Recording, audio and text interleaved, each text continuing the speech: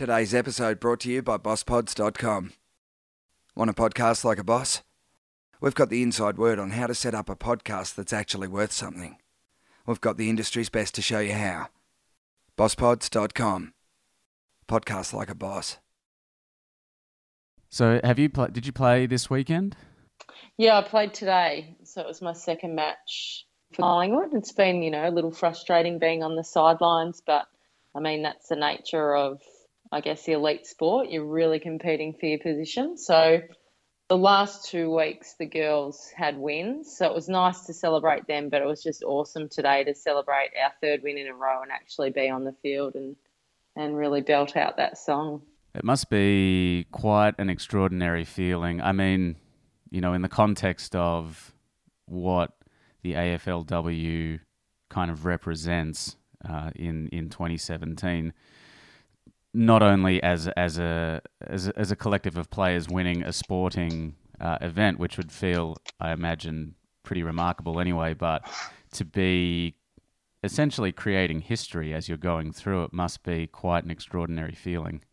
Yeah, it is. And I think that feeling will probably be, more reflected upon, I guess, when we finish playing football and we can look back at what we did in this inaugural season.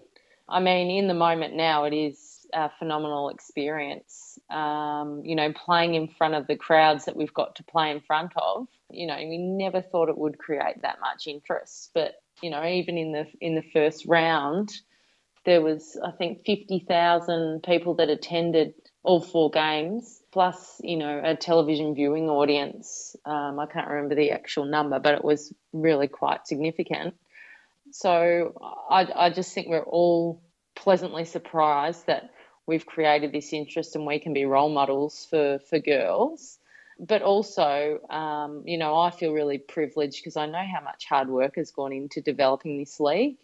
And there's women out there that, were presidents of the Victorian Women's Football League and really pioneers of women's football that have made this possible for us.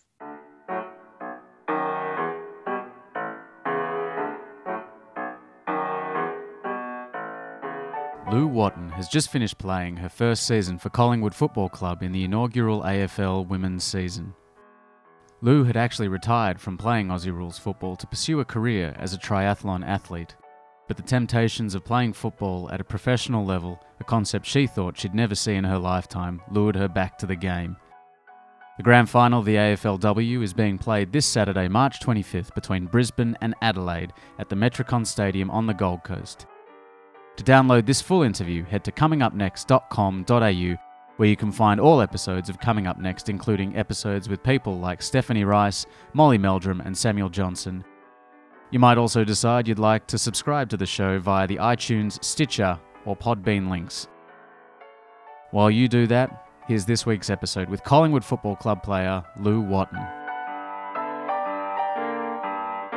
Do you remember the first time that you did play football, maybe as a kid growing up? Do you remember that kind of, what was it about football that really inspired you growing up? Yeah, I'm from a family of 3 girls, so I'm the youngest, and my middle sister was really quite sporty. So I think in the beginning she just wanted someone to play sport with. So we spent hours in the front yard playing cricket, playing footy. We spent hours in the back garden playing basketball. So she really probably introduced me to sport. And I didn't really play organised football until high school. And when I was in high school, it wasn't actually an organised sport for girls.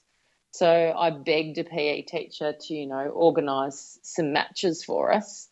And I have really fond memories of those matches at high school because it was a bit of a novelty, I guess, because it wasn't an organised sport.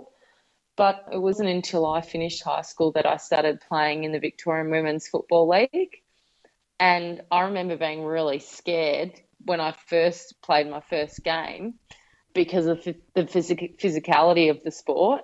But I do also remember just around that time, just before the football season started, I actually shaved my head for one of the cancer charities So I always thought, well, I'm going to probably look a bit scarier than some other people. So that kind of gave me a bit more confidence in my first match. There's a lot of probably misconceived ideas that that a women's AFL league might be might have different rules, I suppose. But you guys have certainly kind of squashed or dampened any of those kind of ideas. The league is as intense and brutal, I suppose, as the men's is. I suppose it's an interesting kind of idea when you're in high school and you're starting out, trying to step into that really kind of aggressive side. Was that something that after this kind of initial fear, was it something that you kind of embraced, or is it always something that you're a little bit skeptical or intimidated by? No, I think in high school I was kind of one of the more physical types. I'm quite tall and I've got a bigger body. So I think it was just, my first few games in the Victorian Women's Football League, playing against people that had played a lot of football. Now I like to be the one that's quite physical. I like to give a big hip and shoulder and that kind of thing. So after my first few games, I kind of got over that, and I really love the physicality of the sport. And as you were saying, like, a lot of people used to ask me, are the rules the same? Can you tackle in women's football? I used to get all these sorts of questions. Does it hurt to mark the ball on your chest? And all these kind of weird questions that you'd get. And as the years have gone on, initially people didn't think there was even a women's football league. They had no idea that there was one. So to go back and remember those kind of questions being asked of me, and then now it's, on free-to-air TV every week, and everyone knows there's a women's league and everyone knows the rules are the same. So it's really come in leaps and bounds. I mean, we do have a couple of modified rules for our first competition. We play with 16 aside instead of 18 aside on the field. And there's no bouncing of the ball, it's just thrown up. And we have a slightly smaller football just to accommodate for women's hands on average being smaller. But in terms of the physicalness of the game, there's no difference in any of the rules with the tackling or anything like that. So as you were growing up and you were starting to play, quite regularly, who did you support growing up? I've always been a Melbourne Demons girl. Oh. So it was a bit of a hard choice to choose Collingwood in the end, but yeah, that's okay. Well, it's a Melbourne-based club and they've got an amazingly rich tradition and history. Certainly more successful than the Demon. I'm also a Demon supporter. In the last, so you know the hard battles. Yes, I do. I was at the grand final in 2000 as the only grand final in my lifetime that I'll probably ever get to see. No, I won't say that. Yeah. No, we've got a better side this year. We've got some promise coming through. We do. But back to what I was initially going to ask, which was, did you ever believe that while you were playing that you would ever be able to play professionally, or did it always seem like a pipe dream and that you were just going to have to accept the fact that only men could play professionally? Yeah, no, I never thought that a women's national league would come about in my playing time. As I said, I started playing football when I was 18, when I finished high school, and I played 13 years in a row. And towards the end of my 13 years of playing footy, I thought that I'd give triathlon a go. So I actually retired from football 2 years ago, went across to triathlon, and I wanted to do some Ironman events, and I knew I couldn't play football plus train for them. I actually stepped away from the game, and it wasn't until Gil McLachlan came on board that he announced that he wanted to fast track the Women's League and make it happen in 2017. And when I heard that, I started thinking about pulling the boots on again. And I'm really glad I did, because I've been a part of this first inaugural season of AFLW. Now, you were the captain of the Eastern Devils for 10 years before you hung up the boots. Yeah, that's right. What did it mean to you to be given the captaincy of a club and not only to be given it, but to be given it for a decade? Look, I loved the Eastern Devils. They were like my second family. So to be able to captain or be the captain of that club for 10 years really meant a lot to me. And to walk away from the game was a really difficult decision, because I knew I wasn't just giving up football, that I was giving up seeing, I guess, my second family 3 times a week. So it was really, football clubs are more than just football. It's that really deep connection that you have, that community feel. So, I was really privileged to be able to captain that side for 10 years. What does it mean to be a captain? I suppose, on the field you kind of get the sense that you're the leader and you set the example and you set the benchmark. But I suppose in a more day-to-day context, you talk about it as being like a second family. And, to kind of skip forward a little bit as well, as you said at the beginning, to you guys of the AFLW are significant role models for younger women. I suppose, what does it mean in a day-to-day sense to be a captain, and do you feel as though that's kind of given you a thrust now that you have this kind of position in Collingwood in the AFLW? Yeah, I think as a captain, as you said, I like to lead by example, and whether that's on the field or off the field, I think they're both extremely important. And it's also about, when you're a leader, about making sure that you can get the best out of other people. And that's different for everyone you've got. So, it's really challenging at times to be a leader of a football club, because, you can have anywhere up to 60 people on your playing list. And 60 female personalities can be a real challenge at times. So, and there's all sorts of ages as well. So, yeah, I did see myself as a bit of a role model, and, you always have to make sure that you are behaving in the good manner. But I guess at the end of the day, you can't try too hard. You've got to be your natural self. And I think that's what my teammates saw in me, to keep selecting me to be their leader. And I guess, as you said, on a bigger scale now in the AFLW, there are so many people that look up to us. And you don't actually realise it until, you finish a match, and, today after our match, how many people want you to sign autographs, or, they want to take a selfie with you and that kind of thing. You do know that you are, paving the way for these girls of the future, so that they can grow up. Well, I know my niece, she's 5, so she's not going to know any different, which is fantastic. She's going to always know that women play football and men play football at the highest level. So that's really inspiring. It's extraordinary. And again, what a I suppose thing to be a part of. I suppose not only as a player, but also, for all the people that have witnessed this this change, this really significant moment. Because, as you say, the next generation will probably take for granted to an extent, but will always have lived through a time where it was on equal footing to an extent. Yeah. Was gender equality in sport something that you always wanted to be a part of while you were in your kind of, I suppose, infancy as an athlete, through high school and through your late teens, or were you just someone who just wanted to get on with it and just play? Yeah, I never really thought about gender equality too much. I guess it was kind of always in my head that women couldn't play football professionally. So I know when I was really young, I wanted to be an elite level basketballer. I always wanted to be a professional athlete.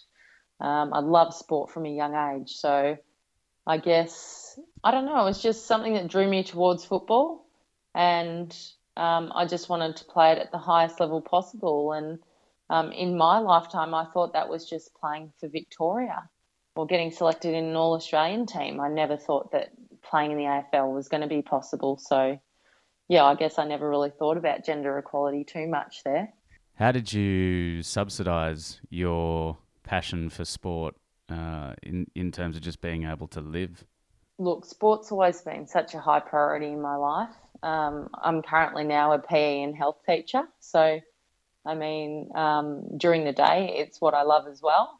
I just always fitted in. I just always made it a priority in my life. And, whether that be waking up really early in the morning and getting in a fitness session before work and getting in one after work. I guess the nature of my job and the hours I work, they're a little bit more flexible than, say, a 9-to-5 job. So I guess I've been pretty privileged in that sort of way as well.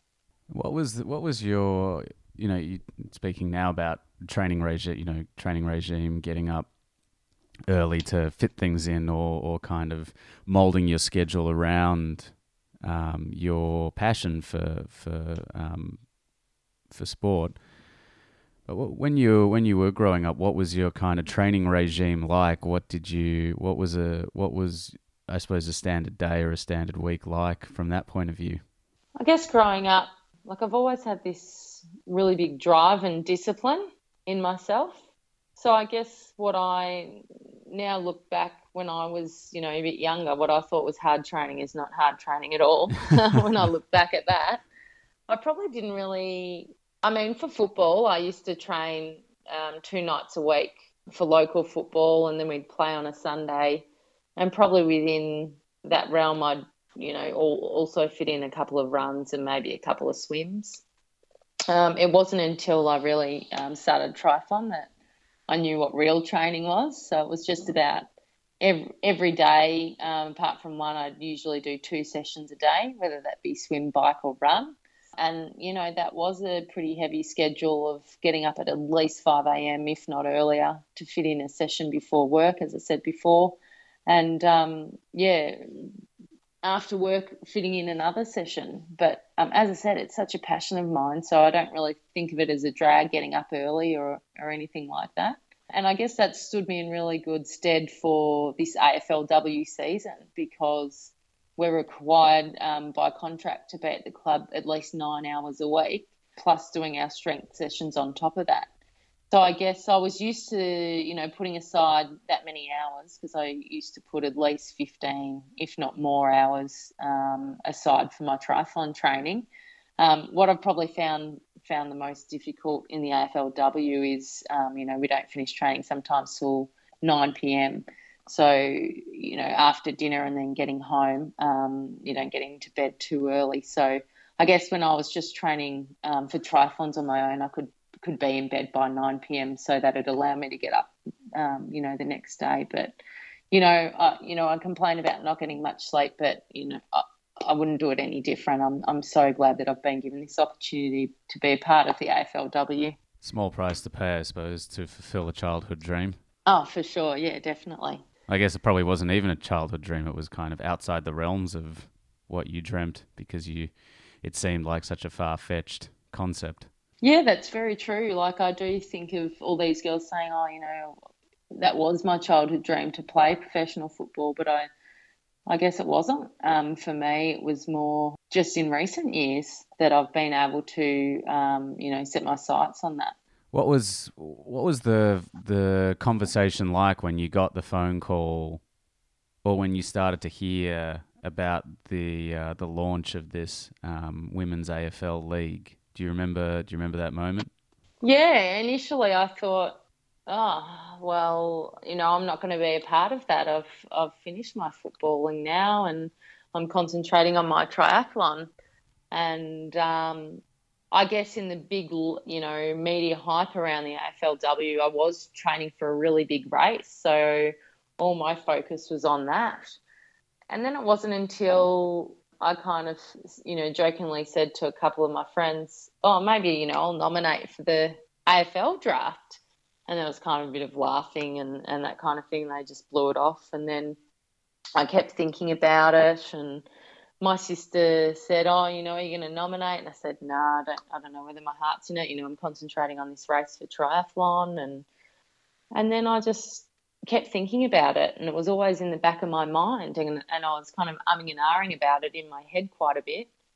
And I thought, well, if it's playing on my mind this much, maybe that's, telling me something.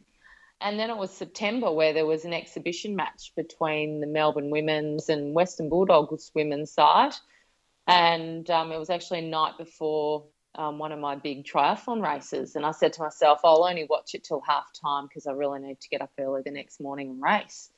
Well, I was glued to that TV screen. I couldn't turn it off. And I knew watching that match that I just had to nominate for the draft. And otherwise I'd always have these feelings of regret that I didn't. So I'm super happy that, the next morning I woke up and my decision was still the same, that I was going to nominate for the draft. And so what was the process like once you'd nominated for the draft, from that kind of point to being selected for Collingwood? Yeah, well, anyone was eligible to nominate for the draft. You just had to fill out an online form. And then it was basically sitting there and waiting. And Collingwood approached me and met with me prior to the draft because they met with quite a few players. I think they tried to meet with about 90 players to interview them all. Other clubs interviewed some people and, you'd hear rumours around your footy circles. And but Collingwood was really the only one that showed any interest in me initially. And then it was draft day and basically they read out all the names of everyone who had been drafted. So I was sitting at work, hovering over my computer screen, waiting for my name to possibly be called out. But I knew because I had been out of the game for 2 years that, my chances were a bit slim because no one really knew where I was at in terms of my footy. And I went through that 3-hour process and my name didn't get called out. And I was naturally a bit disappointed, but I also understood that, some clubs probably didn't want to take a chance with me. That disappointment was pretty short-lived because it was a couple of hours after the draft that Collingwood actually called me up and said they'd like to meet with me. And then the next morning I got a phone call from Melbourne Footy Club saying the same thing. So I met with both clubs and it was pretty ironic that I then had a choice and I had to choose between Melbourne, obviously the team I grew up barracking for, and I had played a couple of games with Melbourne in the exhibition series, and Collingwood, where a lot of my teammates from my local club had been recruited to. So I know it was a pretty tough decision, but in the end I chose Collingwood to play with my mates because I knew, my footy career, didn't have a lot of years left, so I really wanted to play with my friends, and that's where I've ended up. So how was the reaction, I suppose, backstage, if you like, to that first game being played? It's 102 years in the making, this professional women's AFL league. And as you said, the response from the public was overwhelmingly positive. Sold out games, people waiting outside, being rejected entry into the parks, games being moved to bigger stadiums. What was the feeling like, I suppose, behind the scenes amongst the players as this was all kind of unfolding? Initially, we really didn't know what to expect. And that first match was scheduled, the Carlton-Collingwood one was actually scheduled at our home ground, which is Olympic Park. And I think the capacity of that venue might be 5,000 to 7,000 people, and we don't even have any seats anywhere. It's all standing room. So I think initially we were a bit worried that we might draw a crowd of, a bit bigger than that. And then when they moved it to Icon Park, we had no idea that it was going to be a full house and that they were going to have to lock the gates. So I think actually on field, I didn't get selected for that first match, but on field, I think the girls found it really hard to hear themselves yelling out to each other and that kind of thing, just due to the enormous crowd. And I think the most any female footballers really played in front of in terms of crowd numbers before that is probably about 7,500. So yeah, it surprised all of us and we were, pleasantly overwhelmed by the build-up.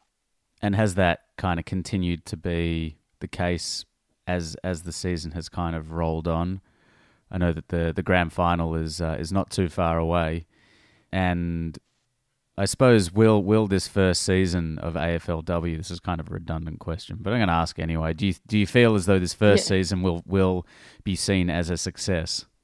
Oh yeah, I definitely think it will be. It's been a whole season of unknowns. Every team has been chosen from scratch. No one knew which team was going to be better than the other. I mean, Brisbane's won all their games. I don't think if you asked anyone before the season whether that would happen. As you said, the crowd numbers in the first round, I guess people were probably, wanting to see what this women's football would be like. And I think people probably thought that the crowd numbers would have really fallen off. But I think quite consistently we've been getting, between 5 and 10,000 people to every game. And this spectacle, I think it just keeps growing. Everyone I've spoken to has been extremely positive about it. And I think most of the media surrounding the league has been positive. So, I don't think they could have asked for a better initiation, I guess, for the game. How would you ideally like to see it grow over the coming sort of years and decades? I think it'd be great to see the players as full-time athletes. I think sometimes people are very quick to judge the standard of women's football, but it's not going to be equal to the men. And we don't necessarily want to be compared to the men. It's our own kind of brand of football. But I guess the ideal would be a full-time female athlete that can just turn up to training, do their recovery, get their massages, and increase their skill level and work on all these things to, make sure the game does get better. I know, a lot of our girls, we rush from work to get to training, or, we have to take days off when we've got interstate trips and that kind of thing. And just, your general fatigue from working a full-time job plus trying to be a semi-professional athlete is quite difficult. I suppose on a personal level, sort of beyond that, you said that you retired and you went on to, compete in triathlons, and now you've come back to football. I suppose from a personal point of view, how will you define your career as being a success? I think anything now in my football is a bonus. I really had a lot of closure when I retired from the game. And I knew that I'd given my absolute all to the game for those 13 years. So I really feel blessed that I've been given this opportunity to play in the AFLW, because I know a lot of people are saying, if only I was 5 years younger, if only I was 10 years younger. And I was like, well, yeah, I am 33 and it would be lovely to be that young, but at least I'm still here and at least I'm still got an opportunity. So everything that I've been given through this experience, I just, find as an absolute bonus, and I feel really blessed, as I said, to be given this great opportunity. So do you think that, simply having had this opportunity to be a part of this inaugural season and, whatever happens beyond this, do you feel as though that has given you a degree of success, or is that kind of like the icing on the cake of what you already felt like was a great part of your life? Yeah, I think it does feel a bit like the icing on the cake. I always like to challenge myself though, and out of the 6 games that we've played already this season, I've only been selected in 2 of those games. So it's kind of really got that fire burning in my belly again to go back to the state league and play in the VFL and really get my footy skills back up. And really, I do want to have another go next year at possibly getting into an AFL side. That's fantastic. What's your favourite thing about, or what do you love about AFL? I love, in terms of playing at this level, I love that we're treated like professionals and we've been given, the elite facilities and elite coaches and all that. But I guess no matter what level you play at, I just think football's such a great sport. And as I speak about that family, if anything happens to someone, there's always that support network, and there's no other game like it where you can play with 22 of your best mates. and basically put your body on your line, put your body on the line for them. It's very, very true. It's a sport unlike any other in the world. And thank you so much for sharing your story with me. I finish every conversation with the same question, and that question is, what makes you silly? What makes me silly? I guess people think I'm a bit silly about how disciplined I am about certain things. They think I'm a bit crazy, I think, too. What sort of things? Well, getting up at stupid o'clock in the morning to train, and I eat a few weird foods and that kind of thing.